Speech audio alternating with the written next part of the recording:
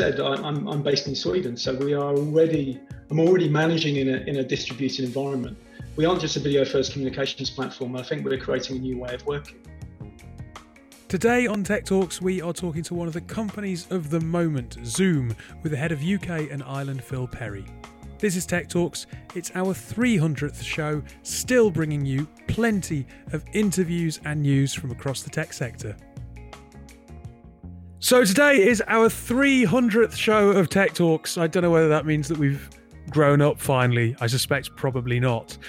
Joining me on today's show is Jack, OG co-host, coming back for this lovely landmark. And we have a guest co-host. We have Amy from the What Comes Next podcast. Thanks for joining us. Thank you for having me, and congratulations on making it to 300. It's a big deal. Yes. No one shut us up yet. It's excellent. We certainly look older now, Dave. 300 episodes in. I mean, you're grey to the point of being, I don't know, Santa Claus-esque. I don't know. I think I've got kind of a monastic haircut going on under quarantine. My back and sides is very short, whereas the bit on top is getting quite fluffy. So maybe I'm going for a retro kind of 300-year-old haircut. Isn't it a bit of that? Yeah, I was going to say it's a bit Peaky Blinders almost, Dave. It's. I think my wife's done a wonderful job, but it's oh yes, different from its usual look. Anyway, Amy, do you want to tell us a bit about What Comes Next? Sure. Yeah. What Comes Next is a tech podcast, and we interview people who are basically doing all of the really cool things that you read about or have seen in science fiction. So everything from people like growing farms underground to people working towards AI that can analyze like the way people speak and the way people interact. People who are designing algorithms to replace medicine, just absolutely everything like that. Really cool stuff. Can I make a request? Sure. Can you find someone making tractor beams? We'll look into it, sure. Why just tractor beams, Dave? I don't know. I've always, tractor beams are in like every science fiction film, aren't they? Star Wars has tractor beams. Star Trek has tractor beams. I'd feel like we were on the cusp of something if we had tractor beams for real. That's a good point. We'll definitely keep that in mind. We'll look into that.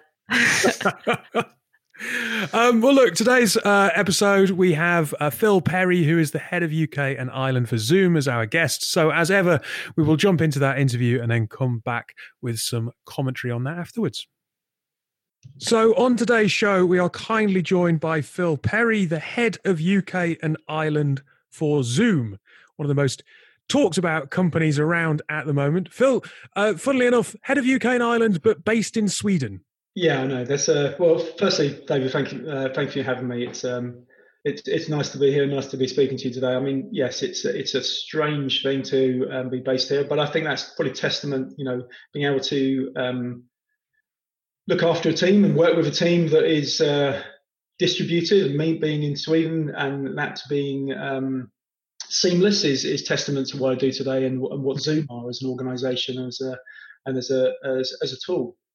And you joined Zoom about 7 months ago, right? According to LinkedIn. Yeah, six months ago. Yeah, I'm counting it in months now rather than weeks, which is good. But obviously, Zoom's been firmly on my agenda and in my sights for a long time. So I'm very aware of Zoom and having a number of my ex-colleagues, ex-partners, people I've competed against all at Zoom. It's very firmly something I'm very aware of for a long time. Yeah, that's probably worth kind of talking about, because I suppose to most people listening, Zoom might have only really come into their consciousness quite recently with the lockdown and kind of family quizzes and personal use kind of really growing that user base beyond corporations who may well have used it. But you said that you'd kind of come up against them. Sorry, before we hit record, you said that you'd come up against them as a competitor for kind of 2 years or so and had noticed that you were losing out to them and that they were doing things right. So it'd be interesting to know kind of how you went from being someone who's competing against them to then being someone who's welcomed into the organisation. Yeah, thank you for that question. I mean, it's a good one, and it's very relevant, and I talk about it regularly when I meet people from customers or meet prospective candidates that I'm hopefully asking to come and work at Zoom. But it's a very relevant one because, yeah, I mean, Zoom have been around since 2011, so they're not a new organisation in that regard, and certainly within the collaboration and communication sort of industry sphere, they've been well known and well regarded for a long time. And as I said, I've been operating in this market for a number of years. And so from a company perspective, Zoom's focus has been from the enterprise and selling to businesses. And so from that perspective, if you're operating it within it as someone that's competing against Zoom from a service provider or another vendor, you're very aware of what Zoom have been doing for a long time. And similarly, their focus has been to selling to companies. And so again, that approach has been to speak to those organizations. Zoom have been well known. No, I'll be honest, that does surprise. I've used Zoom for a couple of years, certainly for the podcast. I do a lot of pre-meetings with people. We've had a number of US guests on the show and whatever else, and it is that use the case of kind of easiness. You send the link to someone, they jump onto it, they don't have to download something. It's always been something that's been fairly easy, whereas I don't know, I've always felt that some of the other offerings out there have been a little bit more tricky if you're not within an organization. So I'll be honest, it does surprise me to hear that the focus has been on consumer, because I almost feel like this surge in growth has been personal and private use. And I suppose it is interesting just to know who is using it at the minute and where that rapid growth is. And is it organizations adopting it? Is it personal use around quizzes? Because back in December, you were reporting something around 10 million meeting participants a month, and now it's up to 300 million. So it's been a huge growth. Yeah, you're right, and thanks for mentioning that. Yes, it has been significant. As I said, you know, from a 30x increase in a number of months is very significant, and our focus is still very much around the enterprise in the business. And I think with regard to the consumerization of IT, people used to consuming other technologies on a daily basis outside of work.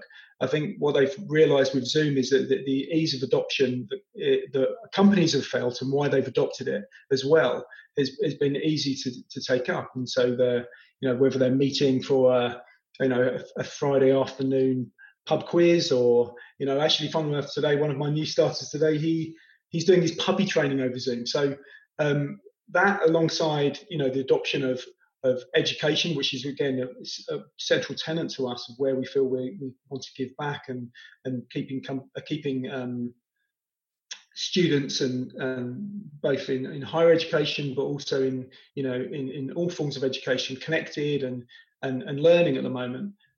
There's a number of areas where that's being adopted, and like I said, aside from your enterprises, but those areas as well. Out of interest, I mean, why do you think it is that it has become such a go-to for people? I mean, I'd hazard a guess that some of those features have been free and available to people, and those features have kind of stolen a march on some of the competitors in the space. But you look at kind of Teams, 70% jump there to 75 million meeting participants a day. Google obviously in the space, Facebook getting into the space. That I suppose has to put a challenge there for Zoom to keep ahead and to keep kind of pushing the boundary about what you can offer people. I think you mentioned it before. I mean, the reasons why we're here today is it will remain, and they will continue to be present in the company going forward. Simplicity, ease of use, it's intuitive. It's almost creating a new way of working. As I said, we're a cloud-based video-first communications platform, but as I said, it's a new way of working. And as people reimagine how they work and how they think, I think Zoom's accessibility, the ability to use the service quickly and easily, it will continue to be present and relevant as we move forward. A couple of weeks ago, you did announce that you'd lifted that 40-minute limit for schools, which is fantastic. And I know from talking to a number of colleagues that schools are keeping kids incredibly busy at the moment. What's that uptake been like since you announced the lift on the 40-minute limit? Yeah, I mean, we've had. I think one of the things you talked about earlier, we've had this surge in usage and participants, over the last 2 or 3 months. And partly that is because the way we think of as a company, and we care. We have a responsibility for helping people, and responsibility for people being connected. And fundamentally, the main area of that is education. So, creating that ability for, K through 12 schools having the ability to, have effectively a free usage is part of that, and that's helped increase with being a central part of that growth and usage. Now, look, you're doing some fantastic stuff. The platform is growing, but I think it would be silly of me to ignore that there have been some question marks and some criticism maybe around security. And it'd be good just to kind of get your take on some of this. I was hosting a family quiz just a couple of weeks ago, and one of my parents-in-law said, "Oh, Zoom, I'm not sure. I've heard that there's some security issues with it." My response was kind of rather blasé to say, "Oh, come on now, look, there's security issues with most platforms out there," but people will be familiar that are maybe familiar with terms like Zoom bombings and some kind of question marks around how data was being shared with third parties. As an organization, what have you tried to do in response to that and make sure that people's data and people's privacy and security is secure when using the platform? Yeah, thank you for asking that question. I think fundamentally, we take these things very seriously. We've got a fundamental responsibility to keeping people secure and make sure they're trusting of using the service. I think some of the things you've seen in terms of reaction and speed of response over the last couple of months, and one of the things we've just announced recently is our Zoom 5.0 solution, which has just recently been launched, which really addresses some of these areas in terms of ability to manage your security settings a lot quicker. Some of those things that are already existing today in terms of security features are already present, but just making them a little bit more aware in terms of how users can access them and deploy them readily, I think it's important. Now, I think it's important to stress that it's not like you've suddenly become successful during the pandemic. You were already valued very highly beforehand, and the company was doing very well. But from your perspective, as an individual managing teams, it must place extra pressure on people to suddenly have such a surge in usage. How are the teams coping, and how are you coping with that, managing through this period on an individual level? That's a really interesting question, and I think we touched upon it just before we started the podcast. Is that as I said, I'm based in Sweden, so I'm already managing in a distributed environment, and as I said, I touched upon one of the things I said earlier. We aren't just a video first communications platform. I think we're creating a new way of working, and therefore when we connect, we are. We have a real focus on terms of how we meet, when we meet, and I think we can aid productivity and in terms of efficiency, in terms of how video is working with us today. One last thing, it'd just be really interesting to know where you see this going. A lot of people have probably adopted Zoom for the first time during the pandemic. I suppose once the quizzes and the wine tastings and the HIT classes and the dog classes are over, how do you see people continuing to use the platform and it moving forward over the next kind of 6 months or so? Well, I think it's a wider area. As I said, I've been in this industry for a number of years in terms of collaboration, communication technology, and I think when I've had those conversations before, it's been about educating about organizations and people what you can do with a video first solution. I think now this has been the catalyst for change, and I said companies will reimagine how they can think and work together. So I think that it will continue in this vein. I don't want to speculate on what that means for the platform as a whole or the organisation as a whole going forward, but I think people realise that actually we can change the way we work and we can communicate going forward, and it will mean that actually the place of work will become something quite different, whereas before it's been a somewhere where you went to do a job, and I think now the importance of connection and social engagement will be slightly different, and I think that maybe that office environment where people connect, because although video is incredibly powerful and it's providing the efficiency and productivity and keeping people connected, I think that social interaction and connection is still very valid, and so the office might be a place where we connect and we have that spontaneous, that casual interaction with people, which is what people are clamoring for right now. So I think, yeah, I obviously when these things abate, we're this unprecedented time we're in right now, we look forward to very much, and video will have a very central part in terms of how companies evolve and how they communicate and how they interact and how productive they become going forward. But the ability to do that spontaneously is really important. But I think the workplace has changed forever going forward. Phil, it's been a pleasure for you to spend some time with us. I know that you're very busy at the minute, so thank you for popping in on the podcast. And stay safe. That's me, David. Right. I don't know where anyone wants to start with this. I mean, I thought the most obvious starting point was to say, here we are in lockdown, and Zoom are a collaborative tool, and they are living it to the nth degree with their UK and Ireland head living in Sweden. They're practicing what they preach. If anything embodies just how well it works is the fact that your head of UK and Ireland is not residing in the UK or Ireland. Yeah, absolutely. And the fact that, he's been hired and has been living there he's been with Zoom for 6 months, but living there for some time. So it's not even like this has been thrust upon them because of the crisis. This is something they are quite clearly comfortable with as an organization. I think it kind of lends itself to what he was speaking to about how they're essentially trying to redesign the future of work. So a lot of things that a lot of companies are focusing on this.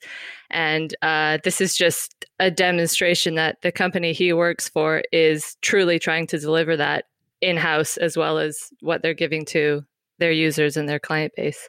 Yeah, I think it's going to be interesting to see how the world reacts, post everyone realizing how good Zoom can be, and the old adage excuses of some old companies about not working from home and how, people can't be trusted. Whereas now it's kind of like, well, this is the new normal for now.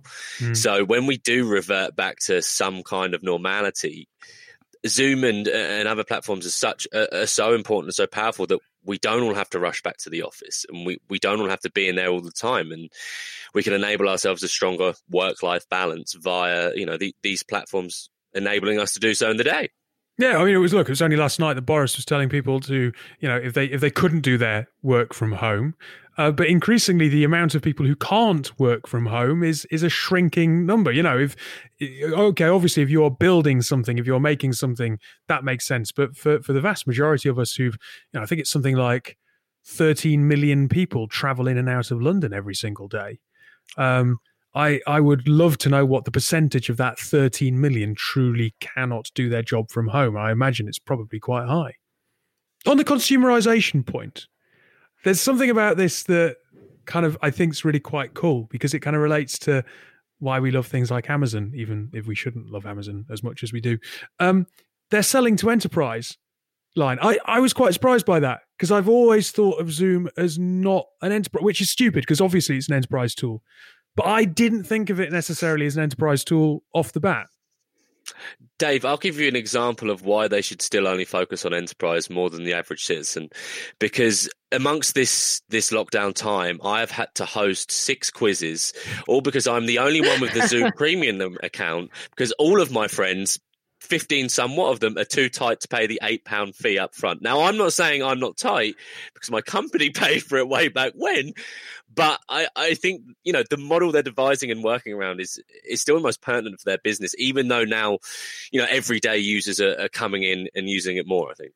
But it's that consumerization of tech thing, isn't it? Ease of adoption. Like you say, 6 quizzes, you've got that license. It's easy to do the quiz over that. My organization has Teams, and we use Microsoft Teams, and we have Office 365. And today I've got to invite someone onto a Teams who's external to the organization. I have no idea how to do it. Yep. How? And my immediate response is, well, why don't we just use Zoom? Because if you're not on Teams and you're external, well, that makes more sense. So you can immediately see how they get into this 300 million meeting users, those stats, where they come from. I did actually find it quite surprising that they are focusing, or in the future focusing specifically on enterprise as well, because they have like the beginnings of fun little features. Like they do the backgrounds that you can have, and they've got the sort of like virtual touch up, so you can touch up your appearance. And these kinds of you can. Yeah. Why do you know you can touch up your appearance? You absolutely can. I never have a Zoom call without one. It feels odd to have like these playful little things for a product that is focusing on enterprise specifically. but who knows? Maybe people like fun backgrounds in their work meetings as well.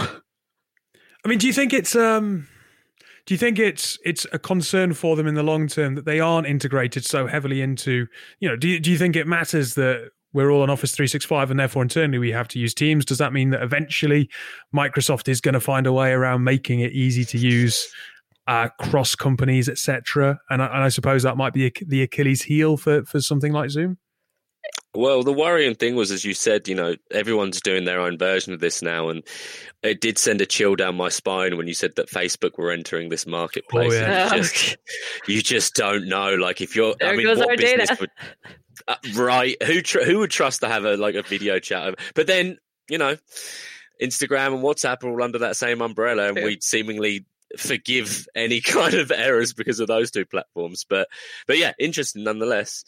Yeah, I think there's a definite sort of threat there from the market. I know in my office we use Meet, Google Meet, and a couple of teams have switched over to Zoom simply because you can do gallery view. And right now, in the times when we have like 16 people on a call, gallery view is really, really nice. And Google Meet doesn't do that. As soon as Google Meet figure out that that's drawing people away, that's the thing that they can.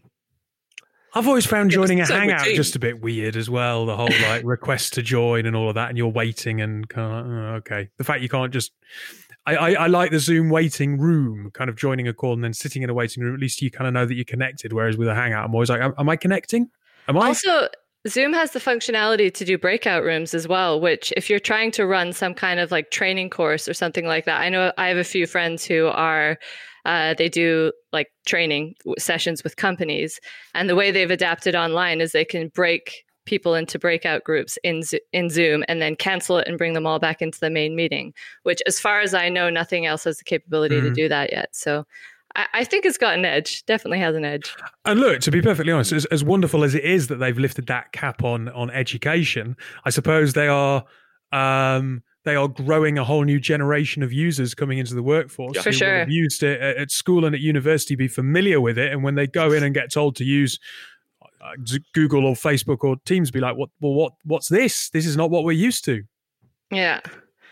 I mean, just wait for this generation of school kids to get to university and be like, there is no point in me going to lecture if you're going to Zoom this as well. Like, we will have a generation of kids just entirely learning from their dorms and bedrooms and stuff, because it is that easy, I mean, the amount of times I would listen to the recorded lecture if I, was negligent and didn't turn up. And that just didn't have the same feel, the same buzz as if you're actually there. Whereas if you're talking about projecting it over a Zoom meeting, God, you can... Yeah. I'm kind of. I think. Look, just on that point, you're so social anyway, Dave. I was just going to say, university was not. Miss, I've got a question. No, university was not about studying for me, and that is one thing that you will lose if we go down that route. Anyway, look, we can't ignore the security point. I felt that Phil's answer to this was basically to say it's how we educate and upskill users around the risks, rather than necessarily. I mean, he says that the features are already there, but it's simple things like putting a password on a meeting to stop Zoom bombing, etc.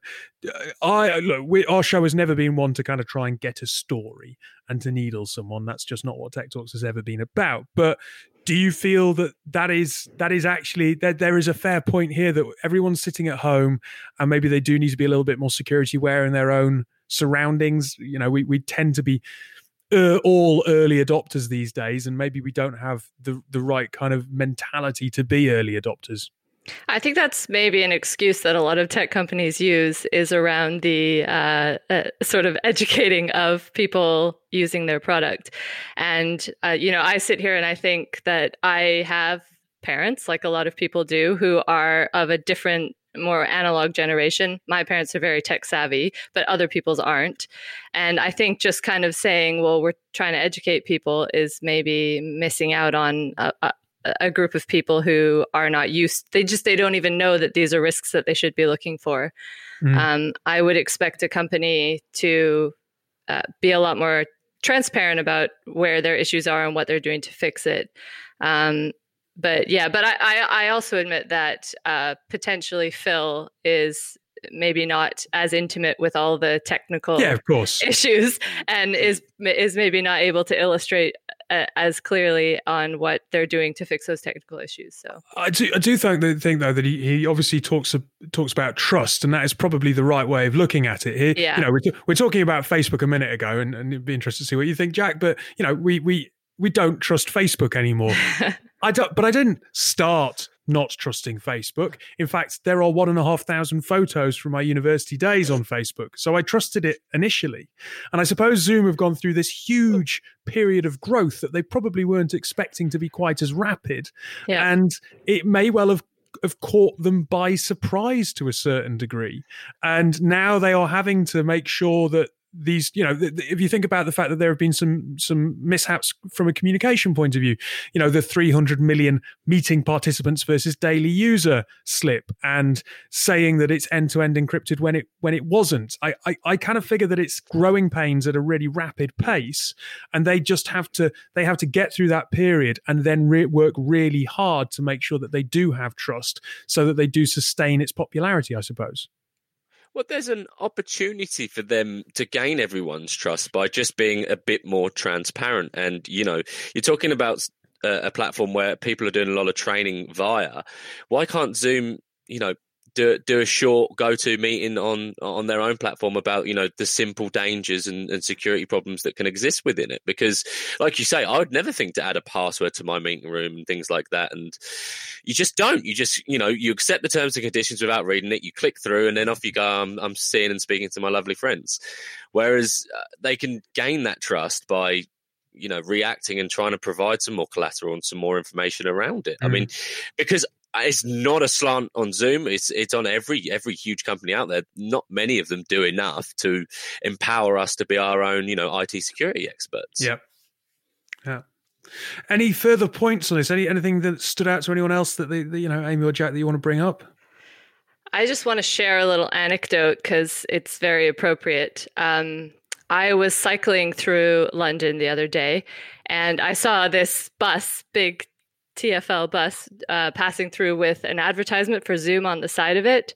And it was just so funny to me because the bus was completely empty with this advertisement for Zoom because everybody was at home on Zoom.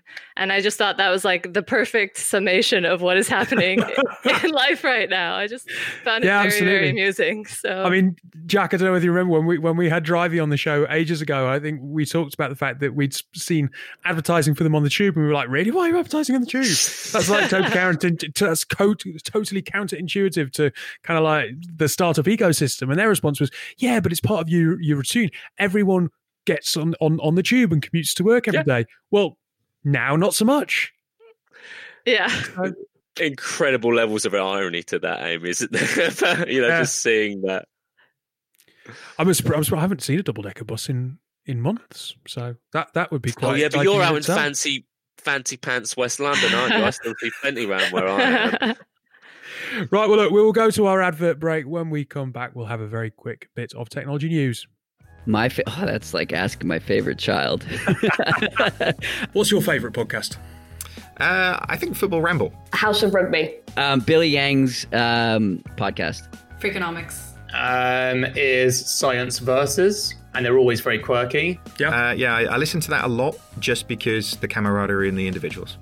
Yourcast is a brand new podcast series where we talk to people making podcasts. On this show, you're going to hear some exciting new talents as well as some of the biggest names in the podcasting industry.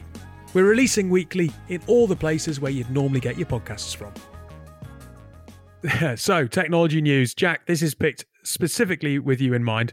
Obviously, it's from The Guardian. Mm-hmm. Gonna be, you know, why break the habit? And this is the headline: Fuck Elon Musk. I knew it before you said this. I knew it'd be related to the baby in some way, shape, or form. You do love Elon Musk. So the full headline. No, well, yeah, is it the baby, or is it all the other problems with him right now? No. Elon Musk becomes more and more prominent in our, I don't know, mainstream society, he does begin to annoy me a bit more. Dave, I'll be honest. Well, let me explain. Let me explain. So the full headline is "Fuck Elon Musk. Democrat rebukes magnate over coronavirus restrictions row." So car maker sues authorities and threatens to move HQ out of California after a factory stopped from reopening. So after Elon Musk sued local authorities in California and threatened to move Tesla's HQ to Texas or Nevada over attempts to contain the coronavirus outbreak, one Democratic state politician had a blunt message for the electronic car magnate, So I think this is quite interesting because Musk has basically been pushing to reopen the Tesla factory, and the health department said that they can't reopen because the local lockdown measures to curb the coronavirus remain in effect. So here we are beginning to see tech, and we're beginning to see enterprise rub up against government, local government, and health authorities as we kind of battle through this interesting period. And I would have thought that Elon Musk would have been a little bit more sensitive because, you know, he obviously wants to reopen operations, but this is livelihoods, and not just livelihoods, it's lives. And he is suing at a time when money is going to be hard and people are furloughed and whatever else, and it just feels incredibly insensitive somehow. The minute you threaten to move a workforce that size out of the state, you kind of lose any trust or not like nice. Like I think Elon Musk is a fantastic innovator and clearly a wonderful business leader, and he's also fathered a child to one of my favorite music artists. Nonetheless, that is a just derisory move that just it bamboozles you to think that he could treat his own people like that, endanger their lives by rushing them back to work, and then if it doesn't happen, to move them cross state or something like that. Which would be hugely costly, taking 12 to 18 months. And I don't know, just at a time when the world is pretty fragile and it needs kind of compassionate leadership, and this is an opportunity for tech to reframe itself. This is not a good move from one of the most prominent leaders in tech, that even if you're not familiar with the technology industry, people know who Elon Musk is. I can't help but think it's a bit of a publicity stunt. A month ago, he was manufacturing ventilators, and it seemed like this was an issue that he was taking very seriously and trying to do his bit to help support recovery. And so I look at this now and I think, I mean, I don't have a lot of respect for the guy on a personal level, because he just seems to be inflaming whoever he can on Twitter and in the media for no reason. But I don't know, something strikes me as it's a pretty good publicity stunt to shout about this and get all kinds of people reacting to you. Like you say, it would be hugely costly to actually do it. So I don't know if the follow through is necessarily the reason he's putting that out there. But I don't know. Who knows? No, well, there we go. I thought that we'd introduce that and just throw it out there for a bit of a reaction, especially given that Elon Musk has been one of Jack's poster child or poster boys. Yeah, and rightly so for a long time as well. Like, let's not forget like the innovations he has done, but like any flamethrowers, aging billionaire who seemingly has a midlife crisis every year, he's gonna say some fucking stupid things once in a while. It's just if he actually starts to back that, then it's like, oh, okay, so you're turning into Donald Trump all of a sudden. You know, that's a slippery slope to go down, my friend. Just because you're going out with Grimes doesn't make you infinitely cool. She is pretty cool, if you ask me. You see, she must be pretty cool because I have no idea who you're on about. I have no idea either, and don't know how to pronounce his child's name. So, well, wasn't it made illegal? Like the state of California, and it could be another reason why they want to move. Is they said no, you can't name your kid that. You can't have numeric digits in a child's name. Oh yeah, it's so like Prince did stuff like that in the 80s, symbols for a name and stuff. Different but with Prince was Prince. Yeah, what I mean is Elon Musk isn't being cool or original. He's just kind of rehashing what other cooler people have already done. Sort of. I feel sorry for the kid. Yeah, that's true. See, a lot of people keep saying this. I can never feel sorry for this kid. This kid is going to have a flamethrower by the age of 2. This kid is going to be musically talented, business savvy. Start praising this kid now before it's too late, because it will become our overlord. I'm sure of that. Because the offspring of celebrities always live up to their parents, you know. Yeah, but is it dangerous or... Anyway. Look, Jack, thank you for joining us for our 300th show. Try and say that properly. Amy, thank you for being our guest. What's coming up on your podcast? Well, this month what comes next? That should have been the line. What comes next? Yes, yeah. Exactly. This month we are releasing a set of special bonus episodes that we've done in conjunction with the Microsoft AI for Good. So focusing on different companies that are doing AI for good. And then after that, we've got an exciting interview with the Gateway Foundation, who are building the first tourist space module or space station. Cool. So that's going to be pretty cool. Couple of other things too. Keep an eye out. We will send a link in the show notes to your feeds with this episode. But look, thanks for joining me, guys, and have a lovely rest of the week. Thank you. Thank you, David.